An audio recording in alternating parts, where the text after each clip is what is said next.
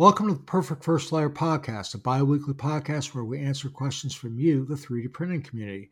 My name is Guy Dunlap from Guy's Shop, and with me today, as always, are my co-hosts, JJ and Nathan. Hello. Hello. And we do depend on your questions for this podcast, so if you have one for our panel, please go to perfectfirstlayer.com, go to the submit page and send it. You can also email us at JJ at perfectfirstlayer@gmail.com. Nice. And we also have a Patreon, and we only have one level right now. We're simply asking for a small donation to help keep this podcast going. So please go to patreon.com/perfectfirstlayer.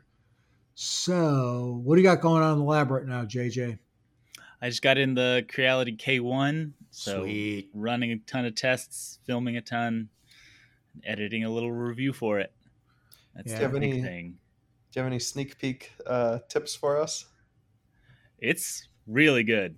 And the enclosure helps so well for ABS and ASA printing. It was just flawless. So super impressed with that. I might have to reprint my Voron parts now that I've got. Is really good. As always, I feel like Creality oversells themselves in their advertising. Sure. I was very don't go with the average. It's not going to print 600 millimeters per second all the time. And their slicer isn't great. Their profiles aren't as fleshed out as Bambu, but it works. It works really well. Yeah, I was going to ask about the slicer it comes with. So it's just a rebranded Cura thing? Yes, yeah. And so it has some nice things like the Wi-Fi uploading of files works really well. But there's other things of the slicer that there's only 2 profiles for the printer.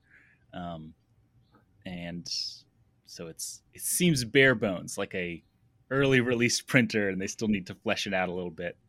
Yeah. Well, you got we were talking about it last podcast. You got one of the engineering samples. Yeah. So they're not fully out to customers yet. So did Nathan. Nathan was first to the market with the YouTube video. Congrats. Yeah, it's pretty sweet. It's almost too much attention on me though. If you're the first person to come out and say, hey, this printer's pretty good, it's like for once Creality actually released an awesome printer straight out of the box. Everyone's like, shill. It's completely overshadows anything I had to say in the video. So, but it was kind of funny. It was kind of funny. I saw your video there, and you were showing the wall of crap from Creality that you've always talked about. And it was really surprising that you got yours so fast and nobody else did. Right. Doesn't seem like anybody else did. Yeah, it seems like one of the things that I always do with my Creality printers is I fix the things that are broken on them. So basically every printer comes with some obvious weak points, and I always work on them and kind of try and improve them and share that feedback with the community and with Creality themselves. Sure. So I think that kind of builds some trust with the company when you're willing to work with their product even despite its shortcomings. So I mean, maybe that got me a little leeway or a favor with them, but I mean, at the end of the day, it's a pretty good printer, and I'm hoping that my opinions will be somewhat vindicated by other reviewers. But you never know what other people's experiences are going to be. Well, I don't think anybody would ever accuse you of being a Creality fanboy. Yeah, so that's for sure. I think you're safe. Well, yeah. I mean, I might be a fanboy now, though. If they keep producing printers like this, and actually put the engineering and design work in up front instead of offloading it to their customers, then that's a pretty good change for them. One of the things I'm interested to see, I will be getting one sooner or later, but one of the production ones, and that's something we talked about last time also. What I know on the Bambu, there's really not much you can upgrade or mod. Is there anything that can really be done on the Creality printer? It really doesn't look like it to me. What are your thoughts on it, JJ? The one I was thinking of putting a air filter on the back, because the K1 Max, I think, comes with or at least in their advertising, comes with a little carbon filter on the back, versus the regular one has looks like it has a slot for it that you could mount a filter on the back. So I was like, oh, that'd be an easy little mod to add onto the back. Doesn't it have an exhaust fan though? Yeah, it's just a plain exhaust fan, and so just strapping a filter to it would be an easy mod I will probably do. But on the inside, it's pretty bare bones in there. It's got everything it needs and nothing it doesn't really. Yeah, that's how they're hitting the price point. Yeah. I think the big difference between it and the P1, the P1P mechanically, is the frame. So with the K1, it's like a one-piece die-cast frame on the top and the bottom, and then they've got extrusions connecting the top and bottom together. And since they're using like beefy aluminum parts, I think it is probably stronger and lighter than the P1P, and it just makes it look a lot cleaner in its integration. Versus the P1P looks like I don't know, like a very machine-like bare bones device. Versus even the low-end K1 looks very nice. Yeah, the P1P it does have the impression of something that's just kind of not finished, but it still works really well. I mean, right? Looks aren't everything. It's like if you took the fenders off of your car and then just were driving around, it still works. It still works. It still works. They sort of put it on you to print out the pretty parts to the printer, so you can make it whatever you want. Yeah, they turned it into what we call in the woodworking industry. It's a design feature. Right. Yeah, it's not a bug; it's a feature. Well, I think a lot of people like modifying their printers, and the Bambu Lab approach is to not let you modify anything important. So they're like, how can we let people modify it without it actually affecting anything? Yeah. Or how can we turn not putting anything on the outside of it into a like I said, a design feature? Yeah. This is a good thing. It's a good thing. What is there anything else that you think you could really mod on that printer, or it's just it is what it is? So I was at Rapid TCT, which is a big 3D printing convention in Chicago, and I talked to the Creality people, and they were saying they're going to open source the printer, and also, but their intent wasn't to have it be like a moddable printer. It's supposed to be something that you just get and use, which is like different than their Ender 3 and Ender 5 lineup. So they're going to keep producing the Ender 3 and Ender 5 for people that like modding, but this new product is going to be geared more towards like a professional crowd. But we'll see how that goes. Yeah. Have you guys printed anything other than PLA on these printers?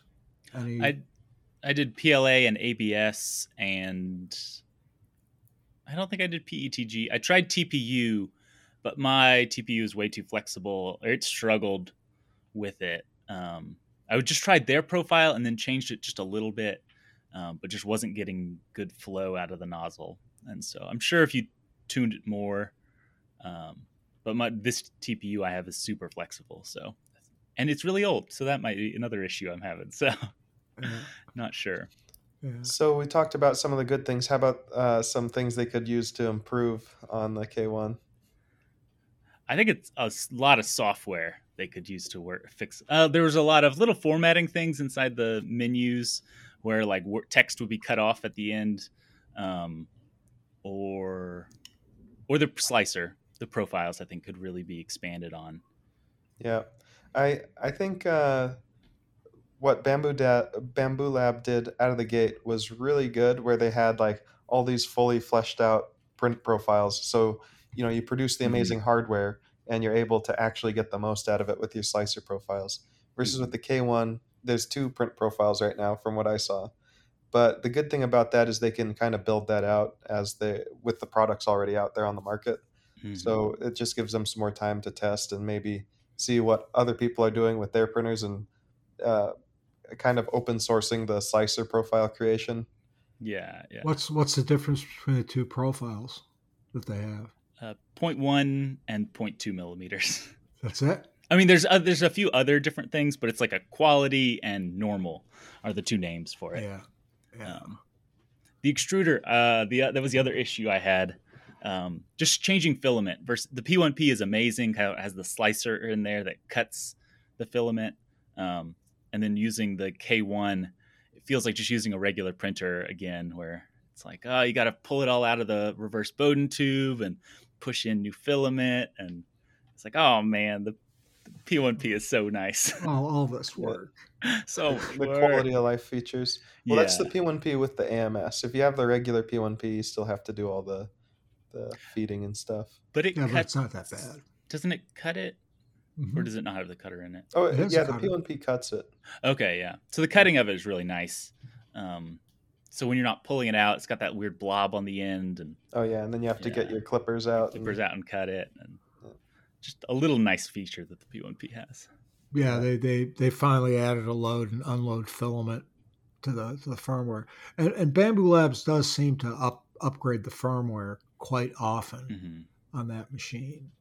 So I'm sure the same thing is going to happen with the Creality as it goes. I'm sure they wanted to get it to market very quickly, as quickly as they could, and they're going to find some bugs, but hopefully they'll fix them. Yeah, that's always been the hard part for them, huh? I said I don't have all the experience you guys do, but I've had some Creality printers, and I don't have that many problems with them.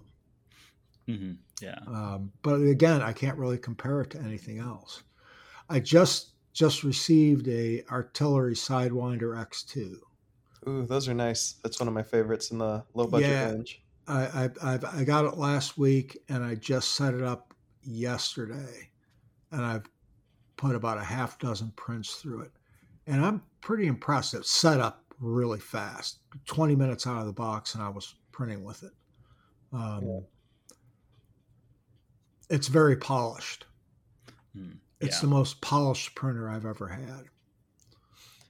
For me, I was able to get up and running with the Artillery Sidewinder X2 faster than the P1P, just because the Artillery, you just slap the top on and then you turn it on and you just, start printing. Yeah, and the screws were already mounted underneath it, so you didn't have to look for the screws. You just put those are great. Put the gantry on there and the screws there, and you're ready to go.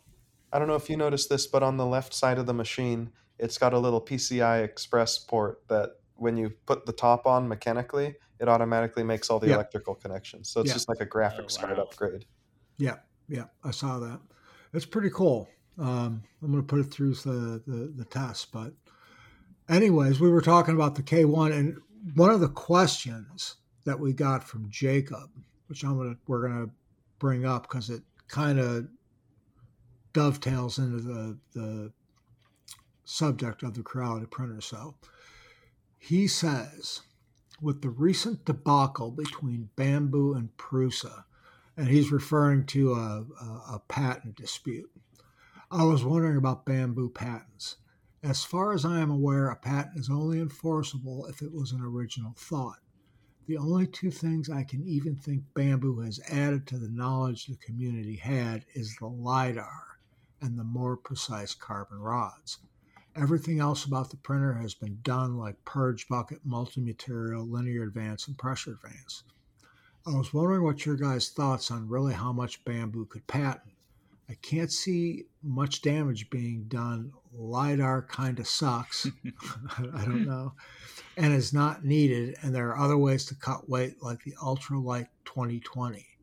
Do you guys know what he's talking about, the Ultralight 2020? That's a aluminum extrusion that's like all CNC'd out. So it's like a 2020 extrusion, all CNC'd to be super light. Okay. He also says, love the podcast. It gives me some knowledge and entertainment at work. All right. So, are you guys familiar with the online kerfuffle about Bambu and Prusa? So, what I've read about that isn't to do with patents. It's more to do with the open source licensing. Yeah. Because Bambu Studio is based off of Prusa Slicer. So, Prusa Slicer is an open source project and anyone can copy it and modify it as long as they re-upload the code for it. But what Bambu Lab...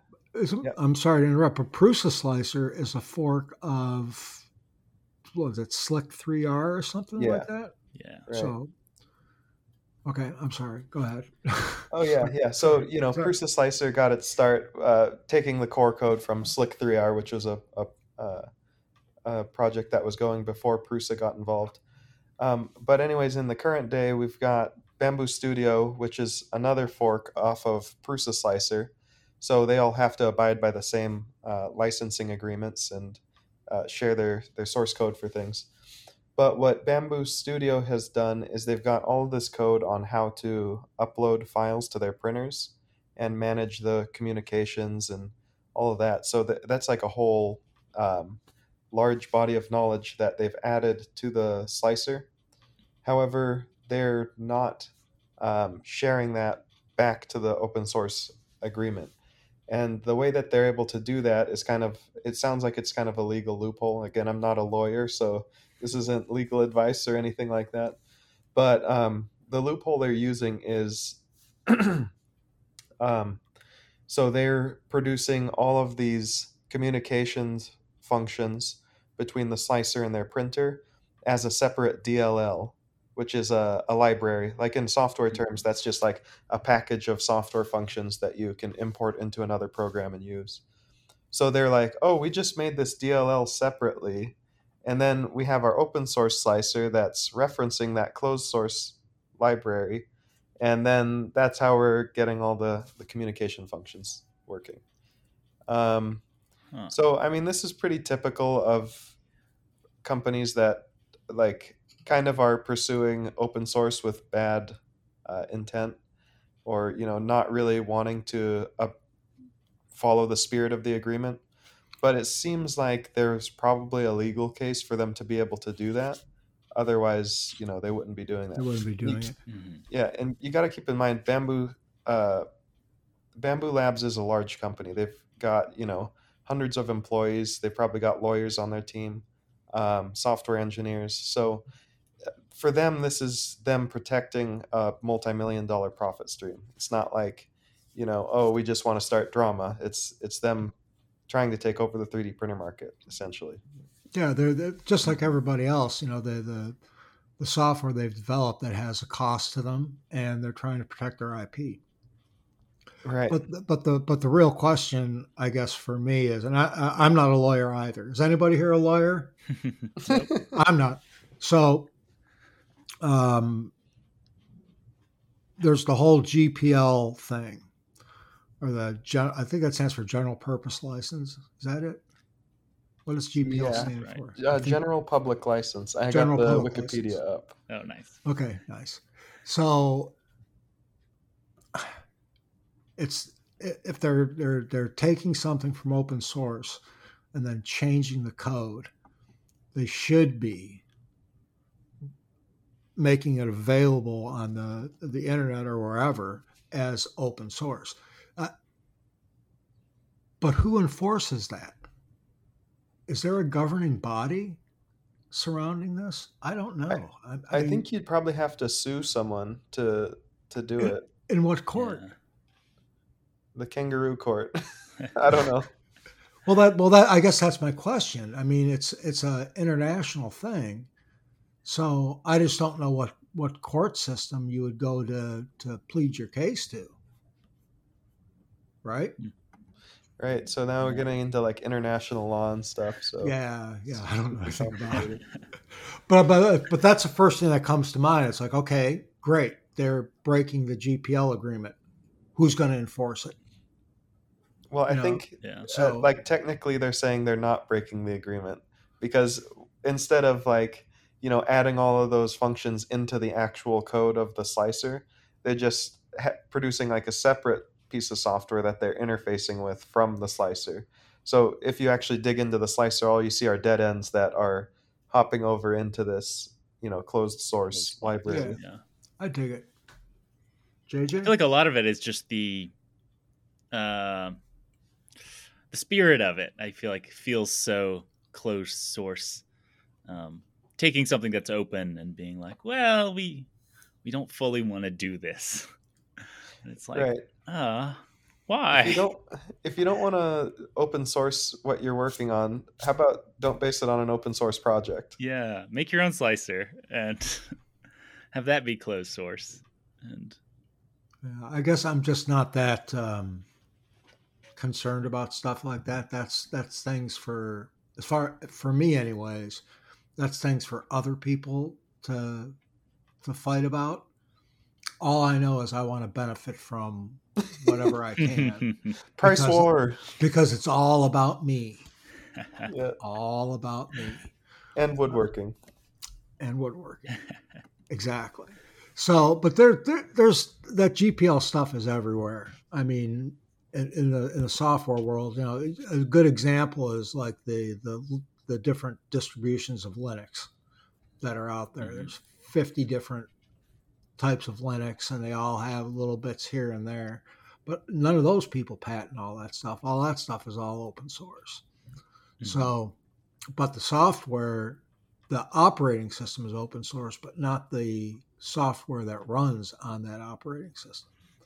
So Right. I guess that's kind of the way to look at this is that, you've got this uh, operating system, let's say the slicer, and then they're using plugins to do different things on the slicer. And they say, well, yeah, I'll make the slicer open source, but like you're saying, JJ or Nathan, I'm not going to make the plugins Right. I open feel like source. Those are the my operating IP. system analogy would be like having your STLs that you're slicing on that slicer. My STLs aren't open source just because I use an open source slicer. They're still Yeah. my files. Mm-hmm. These whole plugins feels like you're changing the operating system and not releasing all your code. Yeah. Yeah. It's like taking your girlfriend out to dinner and being like, I didn't say I was gonna pay for dinner. It's just Well, not classy. if you don't pay, you will pay. Yeah. That's how So that works. we before we move on to the next subject, I don't want to let Creality get off the hook here. So Mhm. apparently, their firmware is using essentially a version of Clipper or something. I don't know the details about Mm. this, but I'm hearing all about it in my comments section. So um, if they're basing it off of Clipper, then Creality also needs to open the source for the software that they're putting on the K1. The So we'll firmware. see if, oh yeah, the Mhm. firmware, Yeah. software, whatever, everything. So we'll see if that comes out. Hopefully, we'll. I would really like to see that because then I could understand things a little bit better and modify my printer more. I know if you go to like the Creality GitHub, there's nothing there. Yeah. There's a different one. So I did this There's recently. like two or I went three of to them. one of their Creality. It was like Creality official, and it had two things on it. And then it was Creality _official has like 10 repositories on it. Because I emailed one of them. I was like, hey, with the Sonic Pad, this is supposed to be open source. And so they linked me to a different Creality GitHub page that has like 10 or 15 on there. So it's Yeah, a but big company with a bunch of GitHubs. I've seen that, and even that with the different repositories, you start going down to the different levels in the repository. There's nothing there. Huh. There's nothing but README files. With the Sonic Pad, I did find they did have It's the like, come actual on. firmware source code down in there. I haven't looked for other things beyond the Sonic Pad, at least. I still keep going back to Big Tree Tech and their GitHub. It's extremely impressive. It's incredible. Yeah, They have everything there. They have everything there. So let's get to the next question. This is from Gary, and I cannot pronounce his last name. Ratajczak.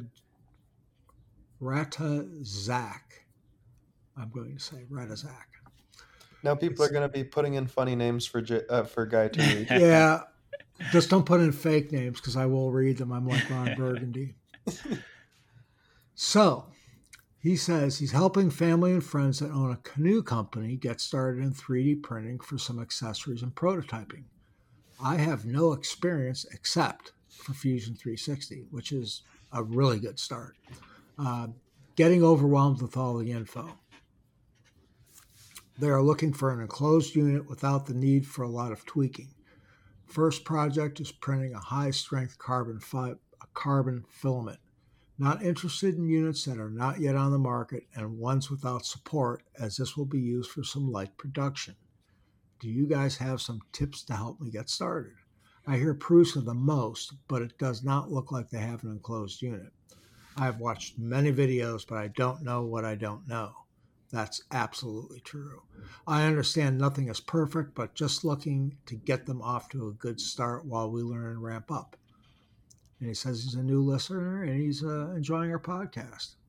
That I've been in Gary's shoes. I think everybody listening to this podcast has been in Gary's shoes. When you first dip your toes into the water of 3D printing, there's a lot of info out there. You don't know what's accurate and what isn't accurate, and it's just very confusing, especially when you start getting into the budget consumer market on the printers and not the $3,000 or $4,000 commercial units. What kind of advice can you give Gary, JJ?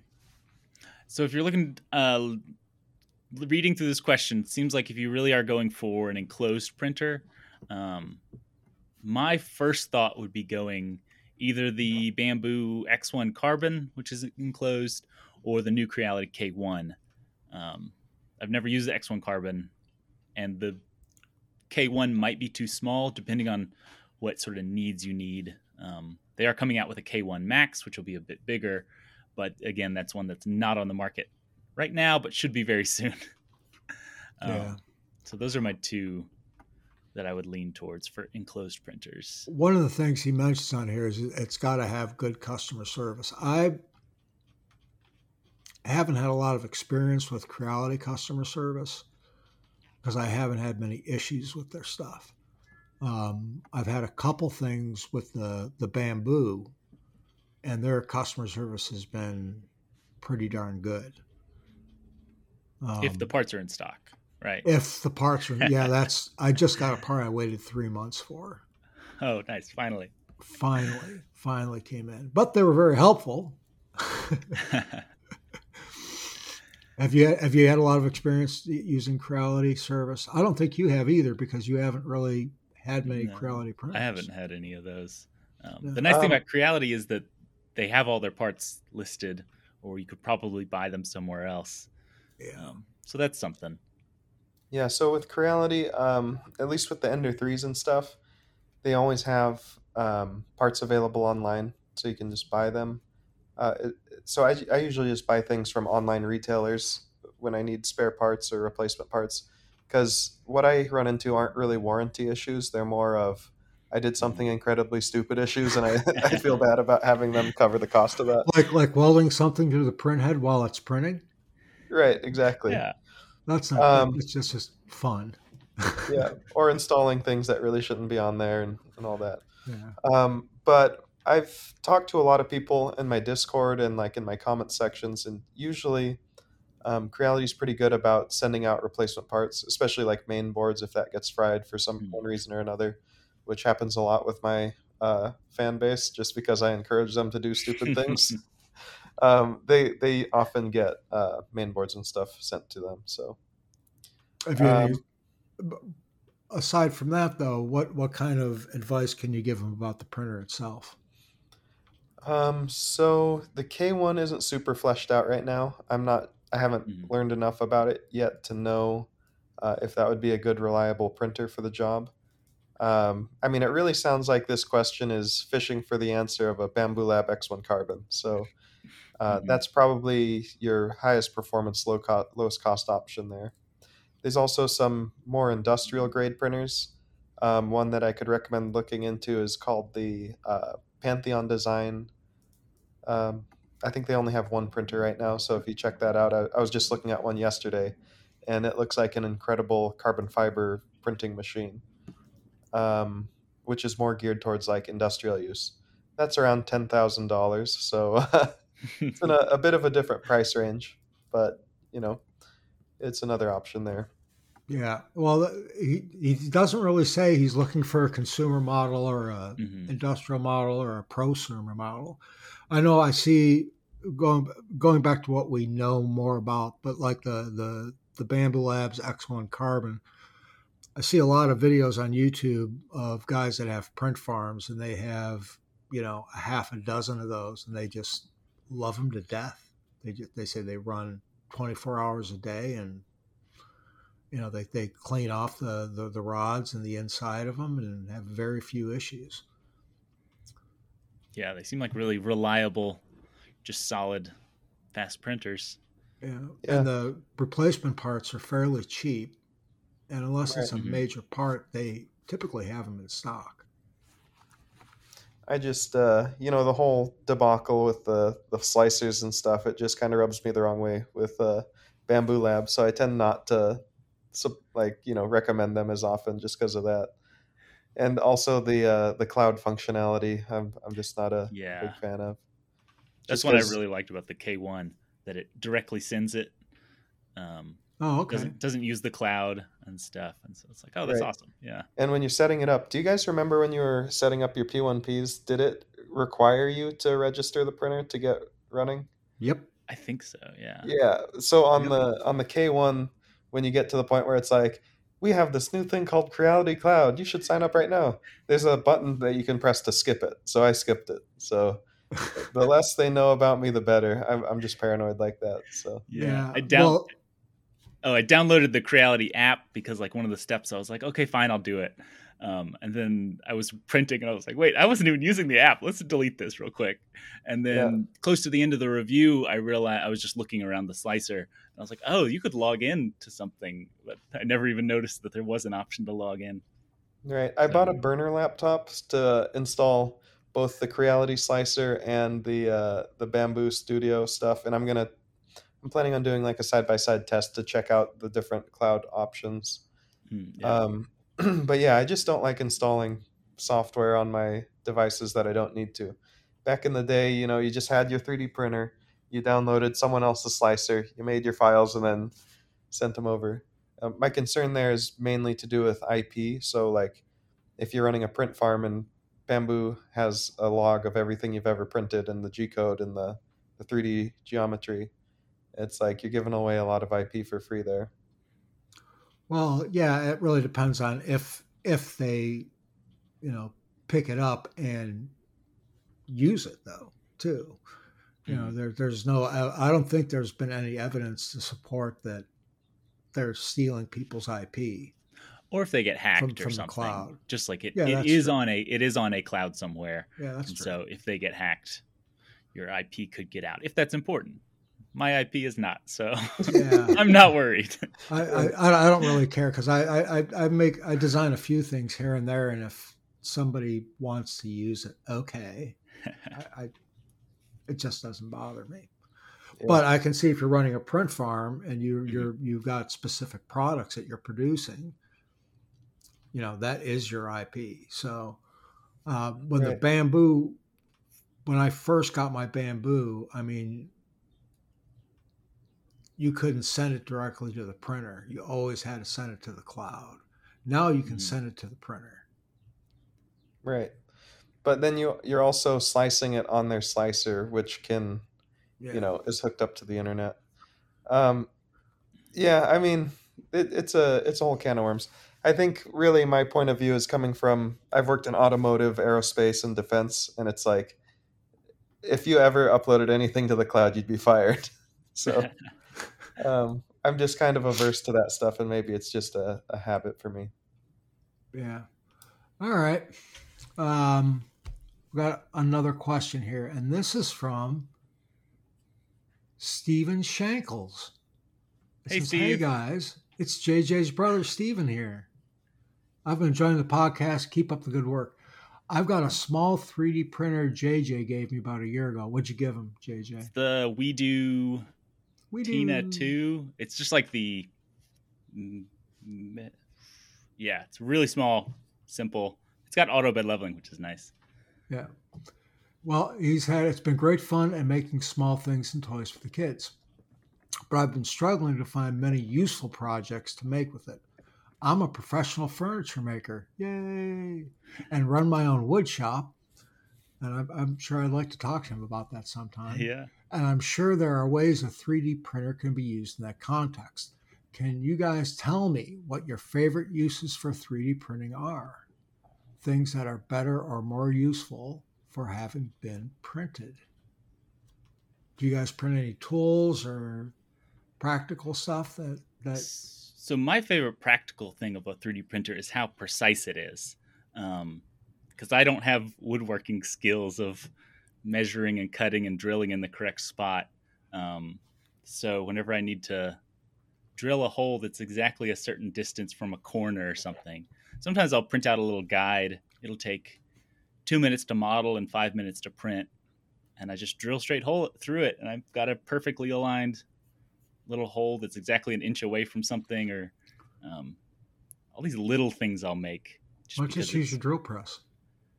I don't have a drill press. You I can don't have a 3D workshop. The 3D print one, exactly. But have you ever printed out any tools or anything like that for anything? Little pliers and stuff, which isn't good for woodworking. It's good for electronics. Yeah. When you need non-conductive pliers, you just print one out. Or I've got some French cleat mounts out in the shop. Yeah, those hanging are cool. things up. And like organizing tools is a big one. Yeah, the organization is a huge thing. And that it's very easy to do with a 3D printer because you can design it really quick because they're just boxes, and you just make them a certain size and it's very customizable. So, what about you, Nathan? Have you ever done anything like that? So my favorite 3D printable stuff is upgrades for my 3D printers, which, it doesn't seem like the best application because you're just kind of stuck in a feedback loop of designing things to print, to put on your printer, and, but I share those files online. So I think it's kind of something that I like to do is just like a small R&D thing. But also I want to work on developing some more products, maybe some stuff that I can sell. So, there's commercial applications for 3D printing. I kind of shy away from doing anything that's safety critical. Like you wouldn't want to print a car part or a bicycle part or something, use it, or even furniture in certain applications using 3D printing, unless you knew that that printer like produced very reliable and consistent, strong parts. Just because the material properties are kind of iffy on desktop 3D printers. Like sometimes you'll print something out that feels really strong, and then sometimes you'll print it out and there's just a tiny bit of under extrusion or something, and it just cracks apart. So, really, it's kind of delegated to just little things where the shape is important and like little cosmetic items. But one of my favorite little things I 3D printed recently was a toothpaste dispenser, like twist thing. You put the back end of the toothpaste tube into it, and it like ratchets, and it was really fun. So That's pretty cool. Yeah, it demonstrates a lot of neat stuff with 3D printing, and it only uses a couple of cents of filament, and it produces an object that you'd probably pay $3 to $5 for at the store. So yeah, it's pretty neat. I've printed out a lot of stuff for woodworking on the 3D printer, and some of it I could explain what it is, but you guys probably wouldn't know what the hell I'm talking about. Maybe you would. So one of the things you do when you make furniture of any kind, even it's something as simple as a cutting board or a desk, it doesn't really matter. You have to put finish on it. And there's these things called cones. They're just little tiny standoffs that you put on your work table, and you put your piece on top of it so you can finish underneath it, set it on top, and then put the rest of the finish over the rest of it. And it's not sitting flat on your work surface. So it raises it up. Yeah. So they're little printing cones or printing pyramids. I've printed out a bunch of those. There's also a very popular tool manufacturer called Festool in the tool world. It's a German manufacturer, and they make a table they call the MFT, the multifunction table. It's like a table with a bunch of holes drilled in it, and you put clamps on it and clamp things into it. So I've 3D printed a bunch of little dogs.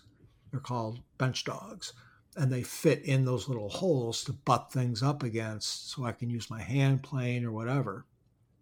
Those are really handy. I've printed tri-squares. I've printed clamping blocks. I've printed all kinds of stuff. And the easiest way to think of what you might need is you start looking at, and Stephen knows what I'm talking about, because there's a million little accessories for everything that can be done with woodworking. And if you look at it, most of it can be 3D printed. So you just, instead of buying it, design it and just print it. And once you get 2 or 3 of those things underneath your belt, it just becomes easier and it almost becomes second nature, to where you're thinking about, well, tomorrow I got to build this. Okay. Well, I don't have one of these. Then you look on Amazon and say, okay, I need one of those. And you look at the picture and you go, I can design that. And you do it in Fusion 360 or SketchUp or OpenCAD, whatever software program you're using, and then print it out. It's pretty cool. It's Yeah, funny. that's. Oh, yeah, go ahead, JJ. Oh, the painting triangles. Yeah. We did one project, and so I needed some right now, so I bought 1 pack of them and started the printer running on a bunch more, so I could start.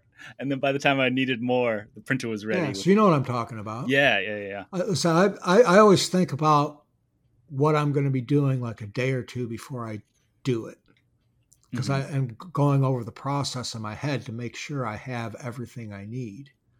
So if there's something I need, I just print it out. You were going to say something, Nathan? Yeah, so another big application, even in industrial settings, is to print out tooling. So if you need to hold on to a workpiece or drill holes in precise locations and prevent like sawdust from getting everywhere, there's all sorts of tooling. And you can print in vacuum channels inside of your parts. So like vacuum hold tooling, where you can just like set something down and it'll get suctioned onto the workpiece and just hold everything in place while you do some drilling operations or machining. There's just a ton of opportunities of stuff you can do with 3D printing, especially if you're doing things in the wood shop. Yeah, another really good example, you're talking about drilling jigs. To attach undermount drawer slides into a drawer, you have to have a special jig to do it. It's made by a company called Bloom. Those are the Bloom undermounts. And that little piece of plastic with holes in it is like $80. So, or a few hours on a printer.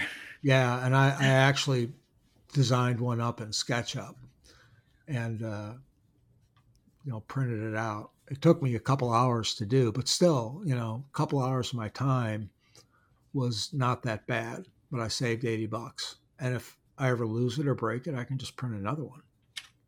So, and there's so much stuff out there on Thingiverse and printables and things and all that stuff. You just search for a certain tool you're looking for, you'd be amazed at how much stuff is out there already. So, right. I like to think of 3D printers as like there's the parable of the golden goose. A 3D printer is like a golden goose. It can just, produce things for you, and it really pays for itself a lot of the time. Yeah. Unless you're addicted to buying 3D printers and you got like 10 of them and never end up printing with them, which I know some people are like, myself included. So, well, I'm in the same boat as you, Nathan. I mean, I don't print that much practical stuff. I'm mostly printing stuff so I can tinker with printers I have. Yeah. I miss my Ender 3. The smartest thing to do is to just get like 1, maybe 2 printers. And then after that, just listen to your wife and don't buy the third. Don't buy the fourth. Just you'll end up with way too many. Yeah. Especially with how fast they are. With like they're getting so quick. What used to take all day to print now is just a couple hours. Yeah, the way I like to think about it is, if you get an Ender 3 that prints at standard speeds, it's going to sit idle like 95% of the time. If you get a printer that's 5 times faster, it's going to sit idle 99% of the time. So, I mean, really, you should, if you need that speed, it's just fun to watch the fast printers print. and it does inspire you to print more. But if you don't have a need for a lot of printing, then maybe you don't really need another printer. Yeah, that's true. Yeah. That's true. But you go back to the first question we took about the gentleman was talking about his canoe business, and they wanted to print out some parts with carbon filament. That's a practical thing, and you have to have a tool, not a tinkering thing. So that's where we talked about it before, but like the Bambu would be a good choice for that, or the Creality K1. So still waiting. I still want to get mine. Damn it. Well, that's didn't you ask for the full production unit? Yeah. So they haven't started shipping those yet. No, they have not. So We just want the hacked together engineering samples to make a video about. You know what I was really surprised, and we're going to go off subject here for a second, but that was it, Quiddy, yeah, GD, whatever it is. Tech. Yeah, they had that new line of printers, and one of them they discontinued already because they were having some issues with it. Right. Yeah. Yeah, that's something kind of they stopped shipping. Yeah. Nope, we're not selling it anymore. Do either of you guys get one of those? I thought one was going to be coming to me, and it might still be eventually. But I got a we'll see. Cheetah Tech X Smart 3. It's their smallest version of it. That's the one they discontinued. Oh no, I think they discontinued the X Plus, and then there's the X They all Max. sound the same. Yeah, I know. They need Pro really Plus Max. Oh my gosh. They really need to distinguish the names a little bit more. But I think there's a small, a medium, and the large, and the medium-sized one is the one that got discontinued. How small is the small one? What's the build size? It's 185 by 185, so that's not bad. Just a fraction bigger than a Prusa Mini for the print volume.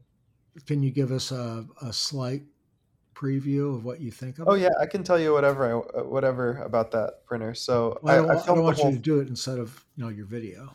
No, I'll do the video. I'm not going to stop that. But I had all the content filmed, and then the K1 showed up, so it got put on the back burner for a little while. But between the two, I think the K1's the more impressive machine. The Cheetah Tech is a little bit less expensive, so you're coming in at a lower price point. But it was just a little bit more rattly and had a little bit more software issues. Like I had it crashing into the sidewalls all the time because when you start a print job, I think most printers will automatically home the machine as like the first operation, even if it isn't in the start G code. I'm not 100% sure about that. But in the Cheetah Tech, since I slice all my stuff in Prusa Slicer, sometimes the start and end G code isn't right for the printers that I'm running. And for most printers, that isn't a problem. But on the Cheetah Tech, apparently it doesn't automatically home first. It'll just, like, if it has an unknown position, it'll just assume it's at like 0, 0. And then it just starts ramming into the walls and I'm like, and it's a really fast and powerful printer. So it's like very jarring. But that's something they can fix in firmware. I think other people had issues with their implementation of like a split Clipper and touchscreen interface. And sometimes if you messed with things on Clipper and then messed with things on the touchscreen, it would like get out of sync and cause a lot of issues. And then the last thing about it is it's got a lot of plastic parts. Like it's almost entirely plastic injection molded. And it's using a lot of fasteners that are threaded directly into the plastic instead of into threaded inserts that are put into the plastic. It's just threaded right. It's like self-tapping screws into plastic. Yeah, into plastic. Exactly. About half the fasteners on the machine are that way, including the ones that hold the belts onto the tool head. So, well, if it's that fast of a printer and the head is moving that, for lack of a better word, violently, it's going to pull all those screws out of it eventually. I would. I'm not sure. It may or may not, but if it does pull the screws out, then you're gonna have a heck of a repair to do. Yeah, because once those things are stripped out, you're done. You got to fill them back in and put the screws back in. Right. Plus, you can only disassemble and reassemble it so many times before that plastic gets all stretched out. versus with metal, it's almost infinitely disassemblable. Yeah. Disassemblable? Disassemblable and reassemblable. Awesome. Awesome. Vocab All right. word of the day. Yeah, it's word of the day. Anything else you guys want to discuss while we're here for our listeners? Well, yeah, I mean, I just went to the Rapid TCT convention. Okay. It was really awesome. I think if you have an industry event in the area or just, your rep festivals or whatever, if you're interested in 3D printing, it's really great to get out there and talk to people that are doing the hobby yourselves. Mm-hmm. So, if you know about something coming to town or want to look online to see if there's anything in your area, I'd highly recommend doing it just because we're such an online based community. And it's when you meet someone in person that's actually knowledgeable about 3D printing, it's like, wow, these are actual people. So, yeah, it was pretty fun. Well, what was the single most interesting thing you saw there? It has to be all of the applications and different types of metal 3D printing. Okay. Because, there's in the news recently, there was a rocket that launched into space Mm-hmm. that was made out of almost entirely 3D printed parts. That's kind of the level that the technology is getting to now. Like at first, I saw 3D printed metal parts as like just these kind of novelty items that kind of warped and they weren't dimensionally accurate. They had a lot of issues, but the technology is maturing really rapidly, and there's like I don't know if it's dozens or hundreds of different metal 3D printing processes that all have their own pros and cons, and it's like such a innovative and evolving industry right now. It's just fun to watch, and I'll be posting some content about that stuff too. Awesome. Yeah, that's going to be interesting to see how that technology advances. I've seen a lot of technology advance in my lifetime, and I can't imagine where the 3D printing industry is going to be 20 years from now. Oh yeah, I think it'll be completely upside down from what it is now. Well, if there's anything that I've learned about technology and advancement is if you make a product, everyone's calling these new products bamboo clones. So I'm going to start calling my car a Model T clone. There you go. We're just cloning technology. All right. Well, I think that's going to do it, guys. And remember, we really need some questions and participation from you, the listeners. So make sure you go to perfectfirstlayer.com, go to the submit page, and ask us a question. And you can email us at perfectfirstlayer@gmail.com. Thank you, JJ. JJ, why don't you tell everybody where you can be found at? You can find me on YouTube at JJ Shankles. All right. Nathan? All right, I'm on YouTube. My channel's Nathan Builds Robots. And I just started posting on Twitter just a little bit, but I don't know how long I'll keep that up. It seems like a very interesting place. A little bit toxic, but Yeah. Maybe don't look me up there. So,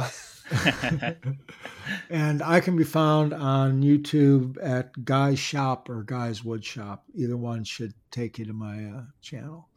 All right. Thanks so much, guys. And we'll talk to you in a couple weeks. Yep. all right, Bye. later.